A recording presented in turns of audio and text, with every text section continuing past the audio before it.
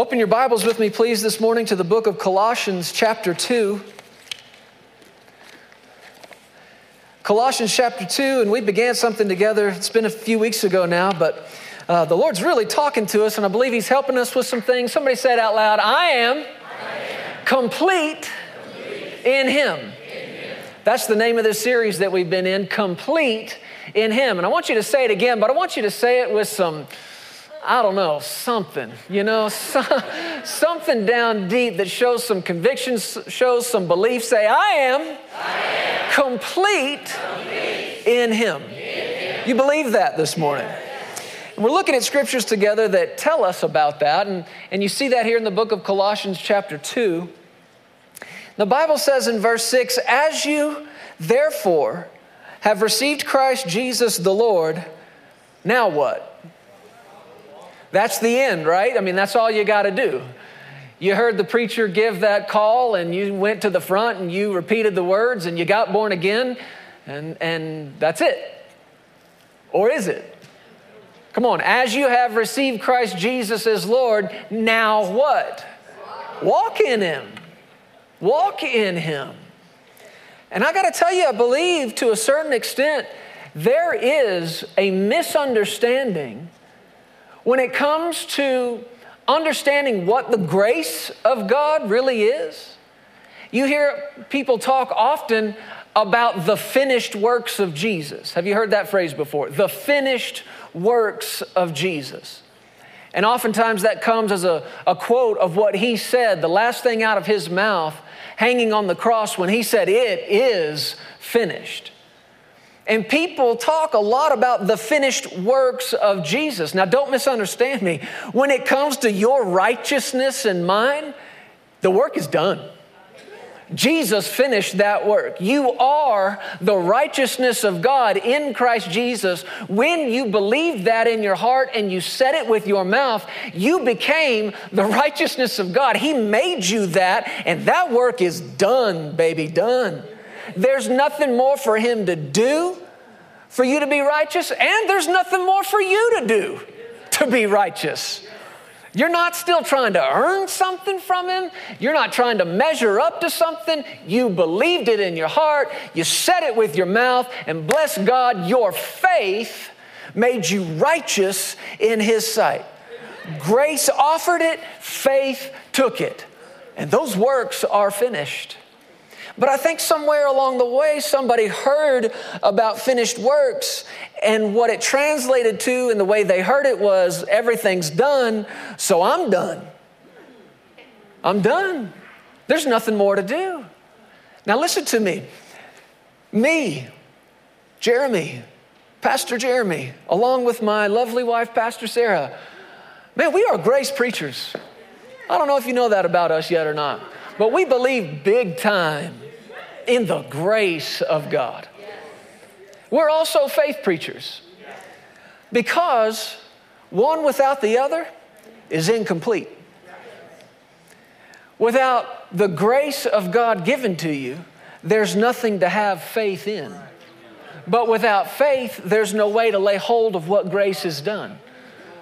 So people say, are you a grace preacher? Yes. Well, I thought you were a faith preacher. Yes.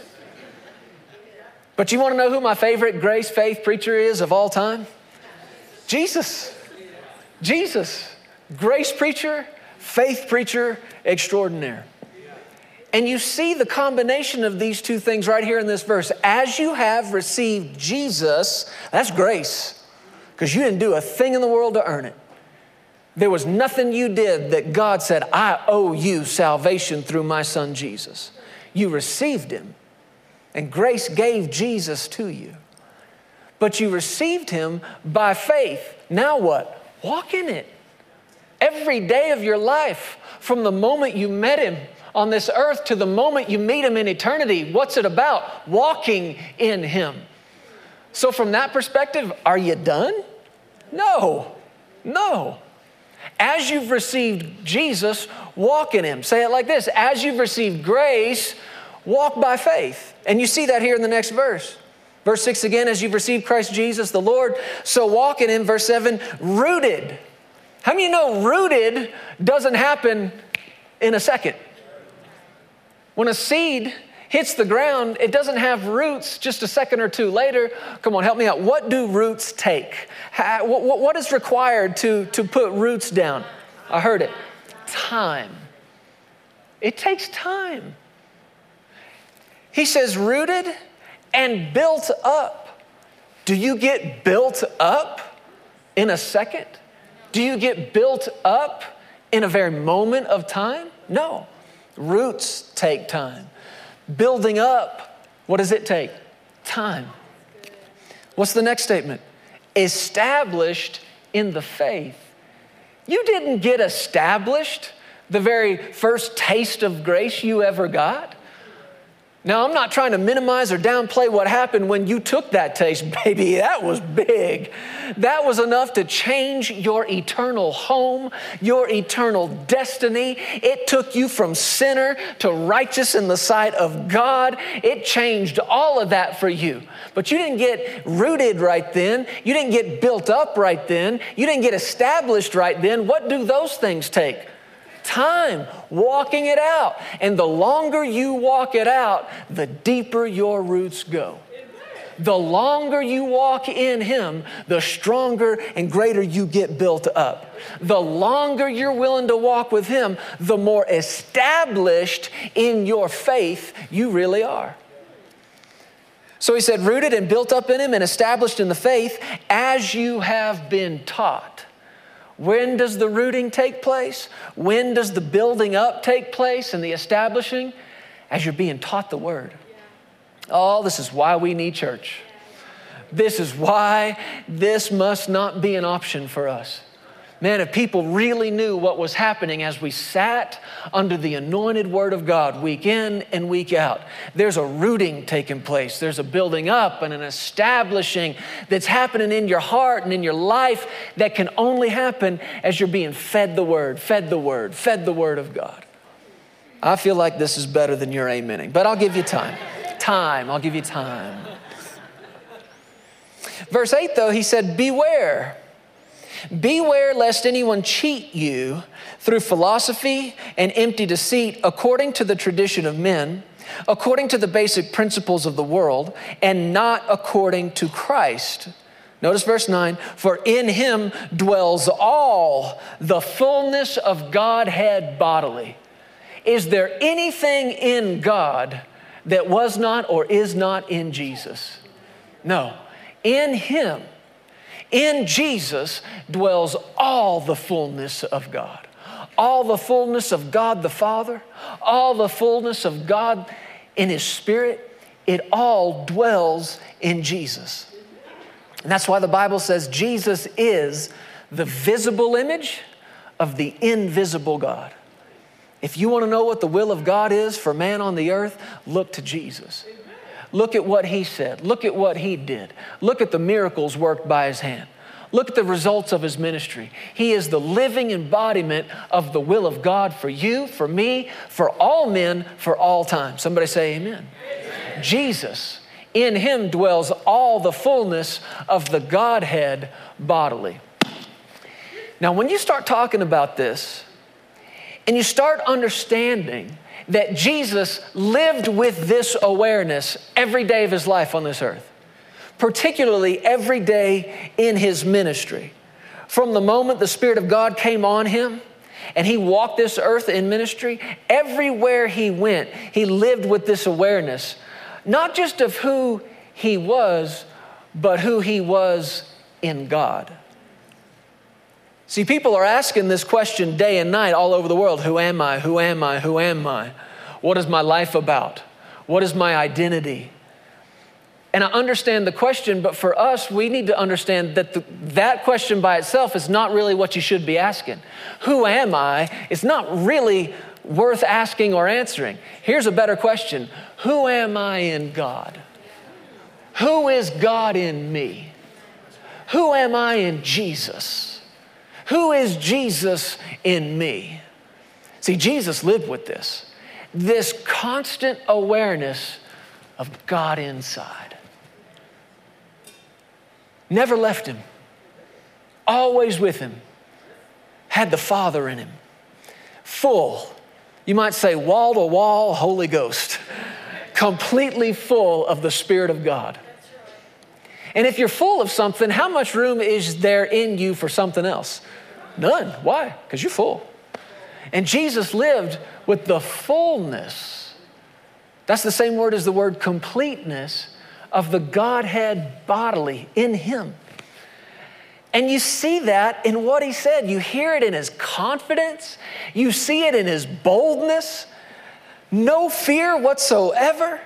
No fear to look eye to eye with the most religious people of his day. We talked about this. No fear whatsoever to lay hands on a sick man or to stand in a room with a dead little girl and say, she's not dead, she's asleep. But you got to be brave to say stuff like that. And it's proof that you got to be brave, because everybody in the room who was just weeping and crying, they start ridiculing him. They start criticizing him. You know what the Bible says he did that day at Jairus' house? When he put them all outside. I love that. There's your permission. Are you hearing me, church? There is your permission to shut the door on every unbelieving voice trying to make its way into your life. Now, there's a bunch of family in that house that day. A bunch of close friends, a bunch of relatives. And you got to be confident in who you are. Not just who you are in God, who God is in you. To look at family and friends and say, hey, y'all can wait outside. Are you willing to do that? You better be. When you're standing for something big in your life, and especially if it's a life or death situation for you, your spouse, your kids, you do not have time to be tolerating every unbelieving voice. I don't care if they're blood. You can say, Mama, I love you. But if you can't get on board in faith with me, I'll talk to you when we got the victory. If you can't jump on board with, this is my house, this is my child, and we are standing and believing God. And if you can't get on board with that, I love you, but I'm going to talk to you in a little while.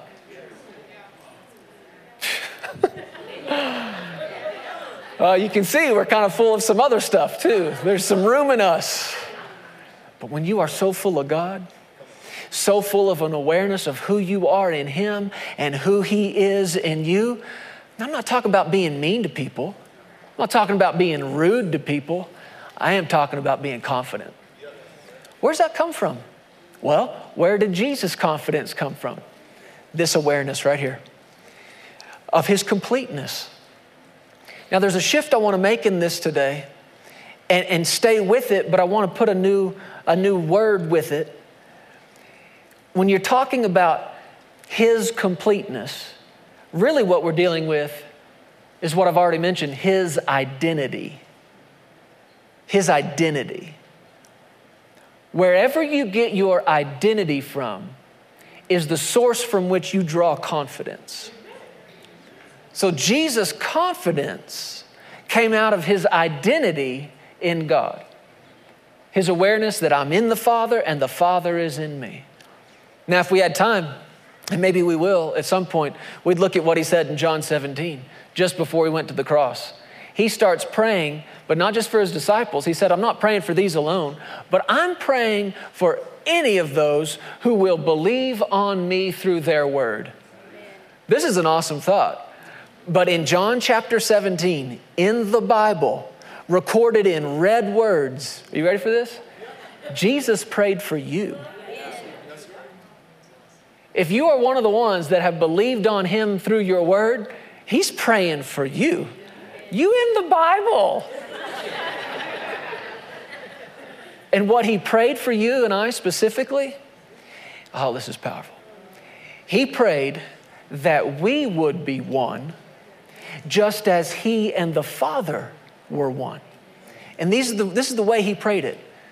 He said, I pray that just as I am in you and you are in me, that I'd be in them and they would be in me, and that they would be perfect in one. Not flawless, not never making a mistake, not never missing it, perfect complete. One. Not fragmented, not pieces of a whole. One. He prayed that for you and for me, that we would be perfect as we're in him, the very same way that he's in the Father.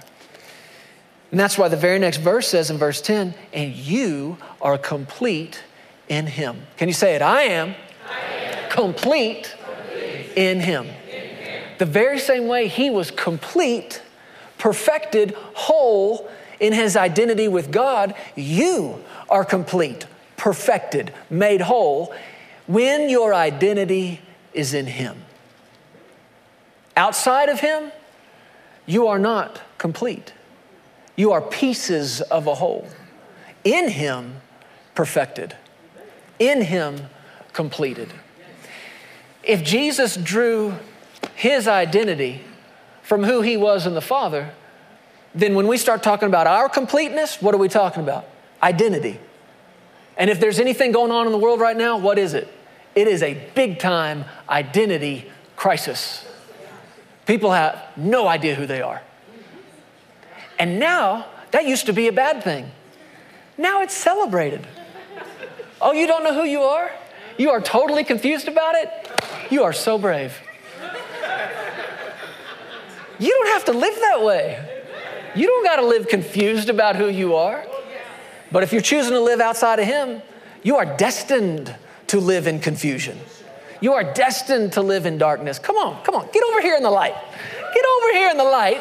Find out who you are. Receive that grace. Then what? Walk it out. Every day of your life from now until you see him there. Walk it out. Walking in him. Walking in that identity. If Jesus' confidence came out of his identity in God, where's yours going to come from? Where does your confidence come from? Your identity in him. The Lord said it to me like this several years ago. That really he kind of almost put it in a mathematical equation. Think about it like this. Confidence minus the awareness of Jesus equals arrogance. What's the difference, particularly for the believer, between confidence and arrogance?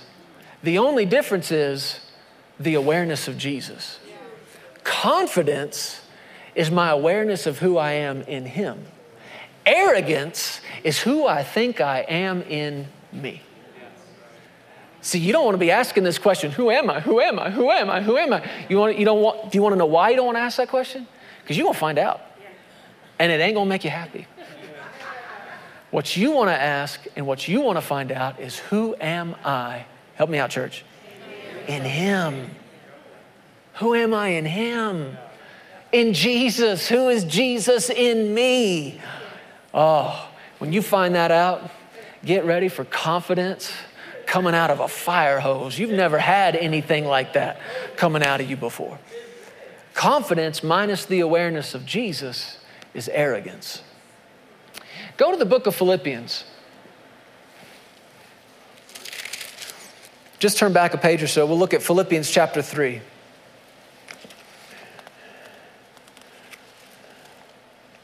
What did he say there in those verses in Colossians 2? Beware.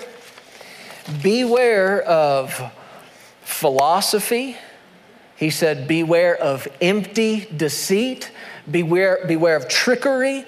Beware of traditions according to the principles of the world. Beware of this stuff.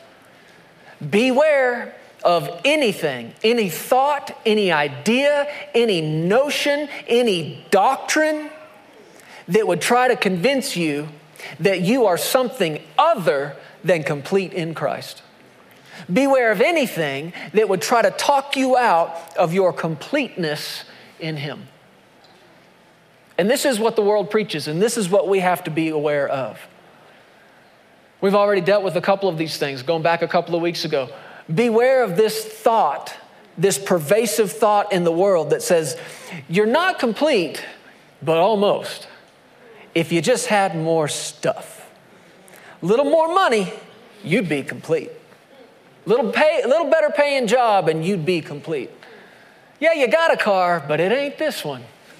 Now, if you had this one, you'd be complete. That's a lie. And you got to beware of it. We talked last week about being aware of the lie that says you need the attention, you need the affirmation, the applause, the approval of an unbelieving world to be complete. Beware of that. You don't need more attention. Somebody say it, I don't need attention. I don't need the world's approval. You don't. You don't need that rubber stamp of their approval to be complete. You are accepted in the beloved. That's who you are in him. Here in Philippians chapter 3, I want to start down around verse 10. And we're going to look at some verses you've heard, you're familiar with.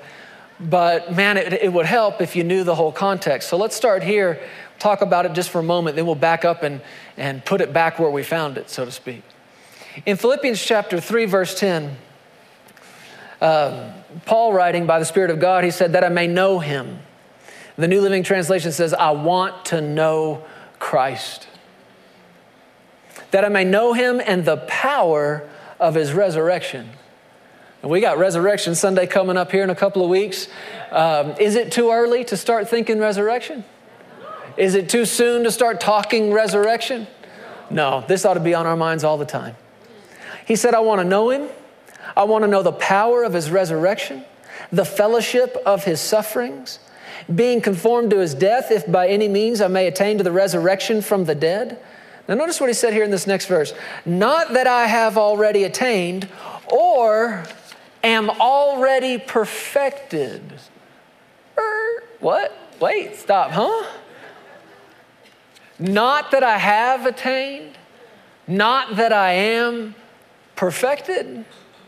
Now we've been talking about this word for weeks, even months. May the God of all grace perfect, establish, strengthen, and settle you. Now we've been hanging out over here in Colossians where the same guy who wrote what we just read in Philippians 3 said, I am complete. And now he's saying, I'm not yet complete. Does this bug anybody else? It's when we put this back in its context, we're going to find more about what he's talking about. But notice again what he's saying here. Not that I've already attained. That's a reference to the resurrection from the dead. Not that I've already been resurrected, he's saying. Not that I've already been perfected. What'd he say though? But I press on, that I may lay hold of that for which Christ Jesus has also laid hold of me. Brethren, I do not count myself to have apprehended, but one thing, forgetting those things which are behind and reaching forward to the things which are ahead, I press toward the goal, the prize of the upward call of God in Christ Jesus. Now notice the very next word. Therefore, let us, as many as are mature. You want to know what the King James says? Let as many as of us who are perfect. Paul, you got to help me out, brother. Are you perfect? Are you not? Are you complete? Are you not? Because just in a few verses here, we've heard him say both. I'm complete in him, although I'm not yet complete. But as many of us who are complete, come on, help me, man. What you're seeing right now, you see throughout the letters Paul wrote to people, it was trying to explain two things going on at the same time. Do you remember when he said, I've been crucified with Christ? Okay, so you're dead. No, nevertheless, I live. But yet, it's not me who's living. So you are dead. No, it's Christ that lives in me. Did you hear that? I'm crucified with Christ, nevertheless I live, yet not I. Man, those are powerful words right there. Yet not I. Here's how you explain your entire identity in Christ and Him in you. You do it with those three words, yet not I. So it's not you. No, it's me, yet it's not me. Well, if it's not you, then who is it? It's Christ in me, the hope of glory. It's not me, but also it is me. He also struggled with it when he wrote to the church in Corinth and he said, I've labored, I've worked more abundantly, harder than they all, yet not I, but the grace that was with me. So which is it, Paul? You working hard? You sure look like you're working hard. Oh, I'm working hard, yet it's not me working hard. I'm perfected, yet I'm not. But as many of us who are, I imagine the people he wrote to had the same silence, nervous laughter that you just had. What are you saying, bro? I mean, which is it? And the answer is yes. He said, as many of us who are mature, and that's that word perfect. It's not flawless, it's not sinless, it's not never missing it or making a mistake, it's maturity. As many of us who are mature, he said, let us think like this. Let's have this mind. What mind is he talking about? Well, it's what he just said. I forget the things that are behind me, and I press. And if you're grown up, you'll think that way too. Forgetting the things that are behind. Do you know that's a sign of spiritual maturity? That you're forgetting what's behind you and you're pressing on? That's a sign you're growing up in God. That you're forgetting the past. Now we've looked at 1 Corinthians 13. I want you to hold your place right here in Philippians 3. And I can even just read this to you out of 1 Corinthians 13. That great love chapter, remember we talked about this, how when love is showing up, what's happening? We're growing up. Love is the marker of spiritual maturity. And in 1 Corinthians 13, Paul wrote and he said in verse 10, when that which is perfect has come. So you're saying it hadn't come yet? Well, hold on. When that which is perfect has come, that which is in part will be done away. Verse 11, when I was a child, I spoke like a child. I understood like a child. I thought like a child. But when I became a man, I put all of that away. I put away childish speaking. I put away childish understanding. I put away childish thinking. What did he just say? If you're spiritually grown up, you're going to think like this. Spiritual grown-ups think differently than spiritual children, spiritual babies, spiritually immature people. And we've been going back and looking at what he said here in verse 4. Love, spiritual maturity, is patient.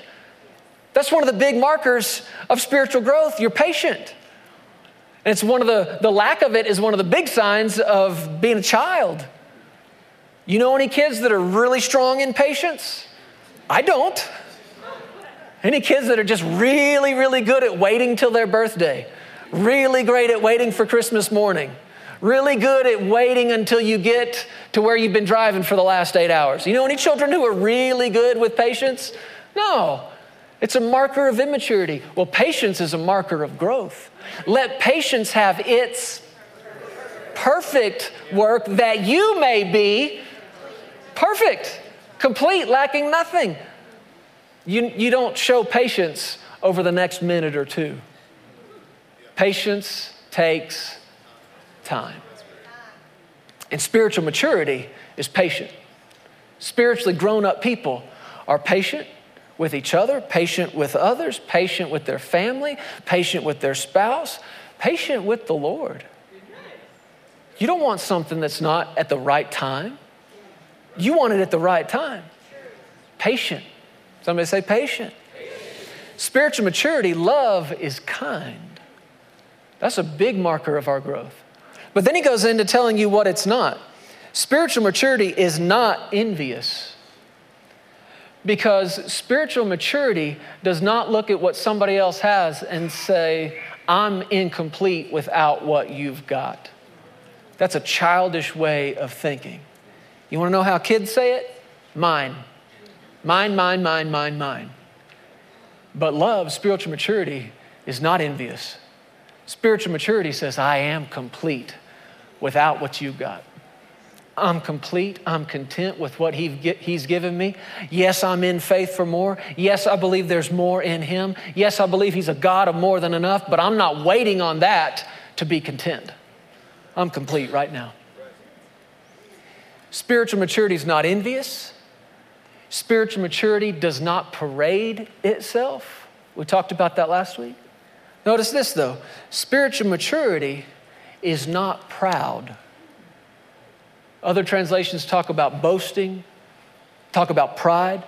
Spiritually grown up people are not prideful people. Now, we all know this, and we've heard this before, right? I forget the things that are behind me. And this is something we got to get good at. Somebody say, forget about it. You got to get good at forgetting about it. If you had to sit down and watch the video replay of your life, be honest with me, are there parts you'd like to fast forward through? If you had to sit in a room full of people and watch your life on repeat, would there be a handful of parts you'd be like, can we skip this? Can we? Yep, past that. Keep going. Keep going. Yep, those were the 90s. Keep going. Okay, you can stop right there. Absolutely. Without a show of hands, without a survey, every one of us have got stuff in the past that you are not proud of, you're not thrilled about, you wish it was somebody else's life and you act like it was. Every one of us. And spiritually mature people don't drag that stuff up. Spiritually grown up people don't spend time bringing all that stuff back. Whether it was stuff in your own life, stuff somebody else did or said, spiritual grown-ups don't live back there. Spiritually grown-up people don't think like that. They think not about the past, but about what? What's ahead. I'm pressing. God himself is this way. Don't you know and love this verse in Jeremiah 29, verse 11? I know the thoughts that I have for you. The Amplified Bible says, I know the thoughts and the plans that I have for you, says the Lord. Plans. You can't plan yesterday. You can't be sitting there making a list of what you're going to do, and somebody says, what are you doing? Oh, I'm making a list of what I'm going to do yesterday. No, you're not. Too late. Plans belong to the future.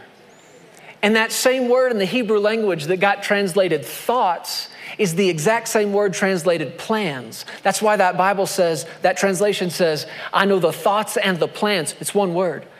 In other words, what's on God's mind when it comes to you? The plan, the future. And if it's the future that's on his mind, why you got the past on yours? Why? Spiritually mature people aren't dragging the past out into the light all the time. But notice something here. He said love is not proud. I know there's a bunch of stuff you're not proud of in the past. What about all the stuff you are proud of? Huh? What about when the video's playing and you're like, okay, stop, watch this right here. Oh, this is awesome. Watch this. And this is the context that Paul said, I forget the past in. Back up to the beginning of this chapter, chapter 3. Philippians chapter 3. Just look at verse 1. He said, finally, my brethren, rejoice in the Lord. For me to write the same things to you is not tedious, but for you, it's safe. I might say it like this. For me to preach the same thing to you week after week after week, it's not wearing me out. It's for our safety. It's for our protection. I'm not trying to move on. He said in verse 2, oh, what's this first word?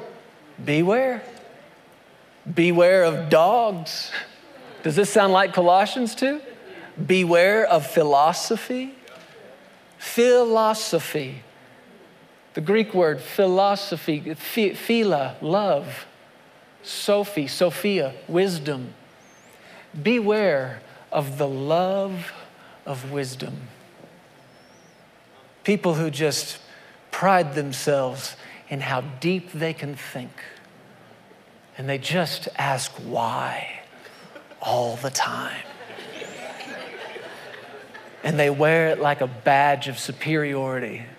Yes, but why? Yes, but why? Okay, but why? Does that remind you of anybody else from any other age group? I know 3-year-olds who love philosophy. Why? Why? Why? Why? Why? Why? Why? Because I said so. Beware. This stuff is tricky. He said, beware of dogs, beware of evil workers, beware of the mutilation. Verse 3, for we are the circumcision who worship God in the Spirit. He said, we worship God in the Spirit. We rejoice in Christ Jesus. Now let me just put a little phrase in there that I think is going to help you understand what he's saying. We rejoice in who we are in Christ Jesus. You're going to find out in a second, that's exactly what he's saying. To rejoice in Jesus, woo, Jesus. Okay, what? What are you rejoicing in? I'm rejoicing in who I am in him and who he is in me. He said, we're the ones who worship God in the Spirit. We rejoice in who we are in Christ Jesus, and we have no confidence in the flesh. I love these scriptures that in one verse, you got the whole New Testament. You got everything that defines who you are, that defines your life, that defines your purpose. I love this right here. This is not hard to understand. This is so simple. Grab a hold of it right now. Who are we? We are the ones who worship God in the Spirit. God is Spirit. And those who worship him must worship him how? In spirit. Well, if you can worship God in the Spirit, what's the opposite of that? In the flesh. If there are things that you can do in the Spirit, then there's a bunch of other stuff you can be doing in the flesh. But when it comes to who we are, this is where we got to be living life. This is where we've got to be pursuing God, not this stuff in the flesh. In the book of John, I wish we had time to look at all of it, but starting with chapter 3, there's a man named Nicodemus who comes and talks to Jesus, and Jesus responds to him and says, a man must be born again. And Nicodemus, this Pharisee, this highly educated man, you know what he says? How can a man be born again when he's old? Can he enter a second time into his mother's womb? And I'm sure Jesus was like, no, no. What is wrong with you? No. Come on, help me out. What's the problem? Jesus is speaking spirit. Nicodemus is hearing. Do you suppose this is still going on with God and people today? They don't understand what he's saying. They don't know where he's coming from, what he's about, because he's speaking spirit. They're hearing. The next chapter, Jesus is sitting down at a well, and he says to this woman, if you would ask me for living water, I'll give it to you, and you'll never thirst again. And she says, ooh, that sounds good. Tell me where this well is and where this water is. I'd love to have that. I'd love to never have to come back to this well again. What's happening? Jesus is speaking. She's hearing flesh.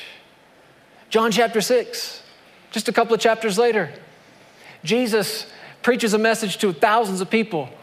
He said, unless you eat my flesh and drink my blood, you have no part with me. And these people said, this is a hard saying. Who can understand it? And thousands of them left him that day. Why? Because he's speaking, they're hearing. It's a problem. He said, eat my flesh and drink my blood, and all they could think was, well, not spirit. And he didn't even try to take time to be like, oh, no, let me explain to you what I mean. No, stop. No. He will speak it, and he will speak it by the Spirit, and you will hear it if you're in the Spirit. You'll understand it. It's not hard. And he said, this is who we are. Those who worship God, not in the flesh. See, that woman at the well, she was like, you Jews say that in Jerusalem is where one ought to worship. We Samaritans say we worship on this mountain. See, to her, worship was all about location. And Jesus is going, no, you're in the flesh. You're not in the Spirit. The Father's looking for people who worship him in the Spirit. As long as your worship is about location, where you are and what you're doing physically, you're in the flesh. He said, that's not us.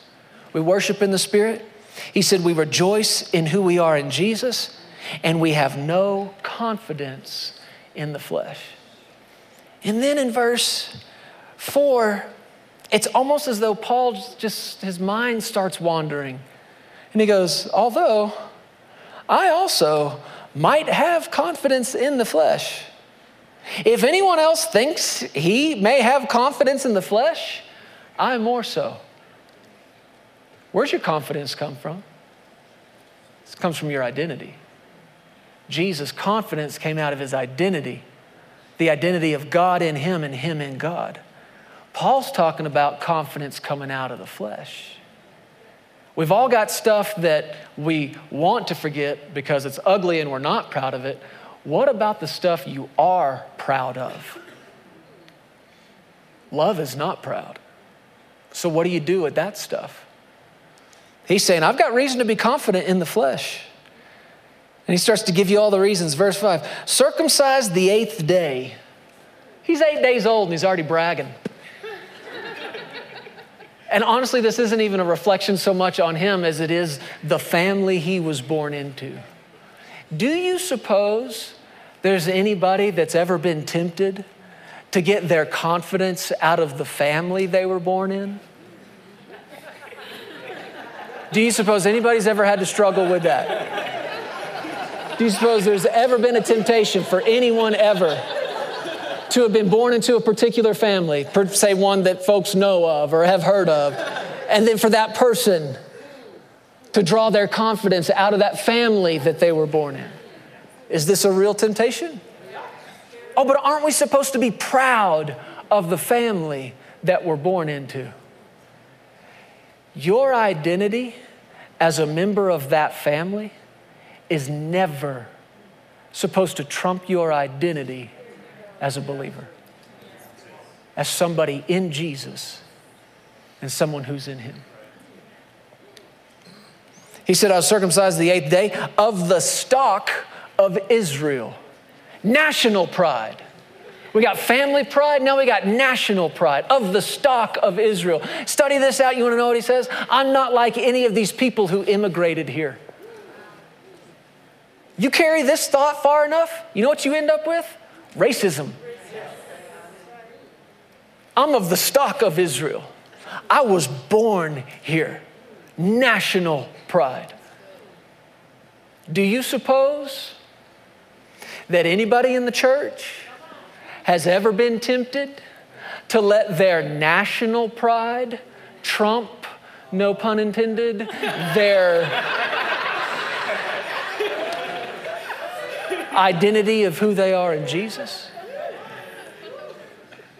Church, we've been facing this in a big way.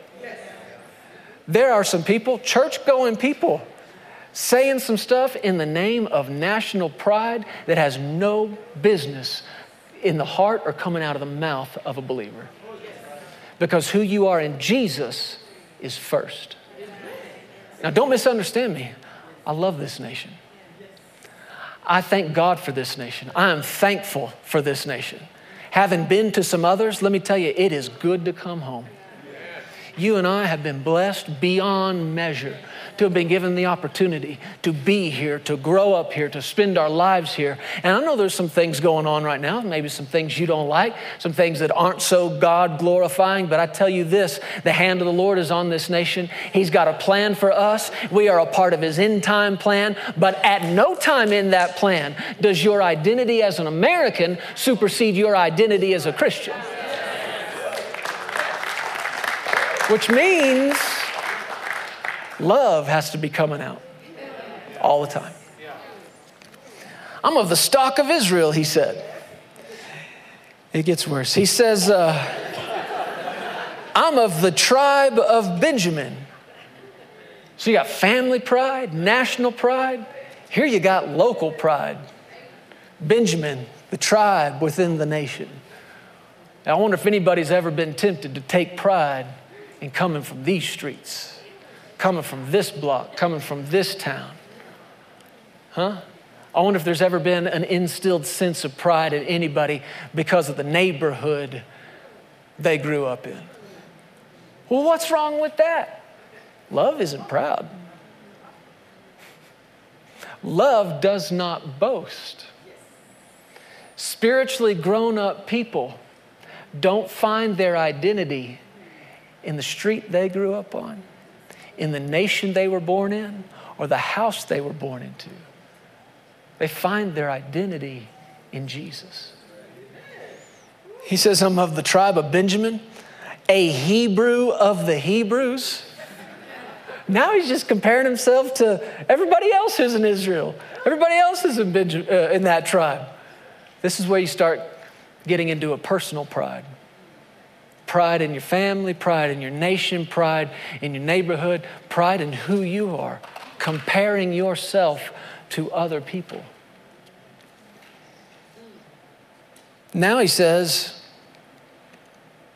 concerning the law, a Pharisee. A Pharisee. This is educational pride. You don't know anybody who's ever been proud of where they went to school, do you? Huh? You don't know of anybody who's ever went to a fancy school and they tell everybody they know about it. And it comes up in every single conversation of where they went to school and when they graduated and what they graduated with and what they know. And I mean, come on. Has there ever been a temptation for anybody to take pride in their education? You know there has. Is there something wrong with an education? Is there something wrong with being born in a good family? Being born in a great nation? Coming from a good place in the city? Anything wrong with any of this stuff? No, unless your identity is in that and your confidence comes from it and not from who you are in Jesus. And now there's everything wrong with it. Concerning the law, a Pharisee. Man, this is somebody so educated. This is not just a 4-year degree. This is a lifetime spent of learning and learning and learning and adhering to the strictest regulation and adhering to the strictest form of the doctrine, and not just you adhering to it, but making sure everybody else does too. You want to know what, folks? I am so thankful I am not married to a Pharisee. I can't imagine many things being worse than being married to a Pharisee. So much pride in their education. So much pride in what they know, and they know what's right, and every little thing you do is wrong, and I know because of my education, and because I learned this, and because I was taught this, and I sat at the feet of Professor Who's-He What's-It, and he taught me. It's nauseating. Pride is nauseating. He said, concerning the law, I was a Pharisee. He said, concerning zeal, persecuting the church, concerning the righteousness which is in the law, blameless. And this is the worst pride of all of them.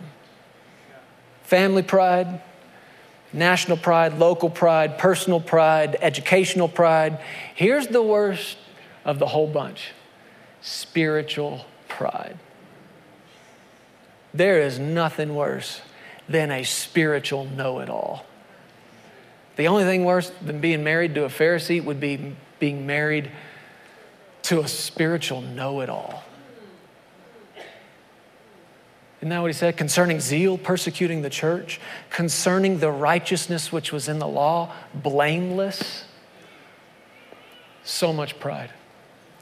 So much pride. And all of these things would be things that many people consider an advantage. Many people consider a gain to them. The Amplified Bible says, though, he said, I consider all of these privileges. Oh, that's kind of a hot word these days, isn't it? Privileges. Don't you dare, believer, ever give praise, glory, or credit to something in the flesh that only God is worthy of. Don't fall for that stuff. I'm not praising anything in my life. If there's anything good, if there's anything wonderful in my life, I'm not giving the credit to anything in the flesh. No so-called privilege, no so-called advantage. I'm not praising the family I was born into. I'm not crediting the nation I was born in. I don't care what city street I was from. I'm not crediting my education. It's nothing in me personally. Let all the glory go to Jesus. Amen. And this is what Paul said about all of that stuff. Verse 7, but what things were gain to me, these things I have counted loss for Christ. Yet indeed, I also count all things lost for the excellence of the knowledge of Christ Jesus my Lord, for whom I have suffered the loss of all things and count them as rubbish. Those degrees he had hanging on the wall, rubbish. Huh? That birth certificate that says you belong to this family, compared to knowing Jesus, rubbish. That certificate you hold that says you're a citizen of this great nation, the greatest on the earth, yeah, well, compared to knowing Jesus, rubbish. It's not what I count as gain. It doesn't add to me. What adds to me and where my confidence comes from is not my identity as an American. It's not my identity as a Pearson's Copeland. It's not my identity in anything other than who I am in Jesus. Where's yours coming from? He said, for whom I've suffered the loss of all things and count them as rubbish, that I may gain Christ and be found in him. Not having my own righteousness, which is from the law, but that which is through faith in Christ, the righteousness which is from God by faith, that I may know him and the power of his resurrection and the fellowship of his sufferings, being conformed to his death, if by any means I may attain to the resurrection of the dead. Not that I've already attained or am already perfected. None of that stuff completes me. Are you hearing me? Not one of those things he listed. And here's where you see the friction of him trying to explain life and how it is in Jesus. How can I explain this to you? All those things that most anybody would be proud of and the world would tell you to be proud of them, I'm just not. They don't complete me. And because of all them, whatever, I'm not perfected. Now, who I am in him, I'm complete. Who I am in him, I've been perfected. Now what, Paul? I'm walking it out. I'm walking as I press toward the mark of the high call of God in Christ Jesus. Forgetting that stuff. Seriously? You're forgetting like the education, man? You studied 12 years for that doctorate. Forgotten. Forget about it. Yeah, but what about the position you held as a Pharisee in the city, in the culture? Forget about it. Yeah, but what about all the family clout? You were born into a great family. I love them, but forget about it. That's not my identity. That's not where I draw my confidence. Are you hearing me, church? Beware. Beware lest philosophy, empty deceit, trickery of men, cunning craftiness of the world, traditions of the world, beware lest they talk you out of your completeness in him and tell you there's a bunch of other stuff you need for complete. Church, we got young people growing up in our homes right now. When it comes to where they pursue higher education, you better as a family be led. There's been a way of thinking in this country for decades and decades and decades that if you want to be something, then you got to do this and you got to go to this school or these schools and you got to get this degree and you got to get this education. You better be led. We sat on the couch last night as a family. We had been watching these college basketball games, and our daughter, Jessie, and Justice started asking us about college. Where's college? Where do you go? Can you stay home? Can you come home? Where do you go? Mommy, you went to college. Was college hard? Sarah's answer was really good. She did not answer about how hard it was or how easy it was. You know what she said? Baby, it was really worldly. There was a lot of the world there. And I want you to go where the Lord leads you to go. Families, we got to be led. Beware and be led. Because there's a bunch of stuff out in this world trying to talk you and trying to talk our kids out of their completeness in him. Somebody say, not in my house. Not in this house. Come on, stand up on your feet with me. Thank you, Lord. Does this do anything for you this morning? Are there some things that you and I need to go back and take a look at? Maybe some things we've been drawing our identity from. Some of that past experience. But spiritually mature people, what do they do with the past? Forget about it. Forget about it. And then what do? You press on towards the mark.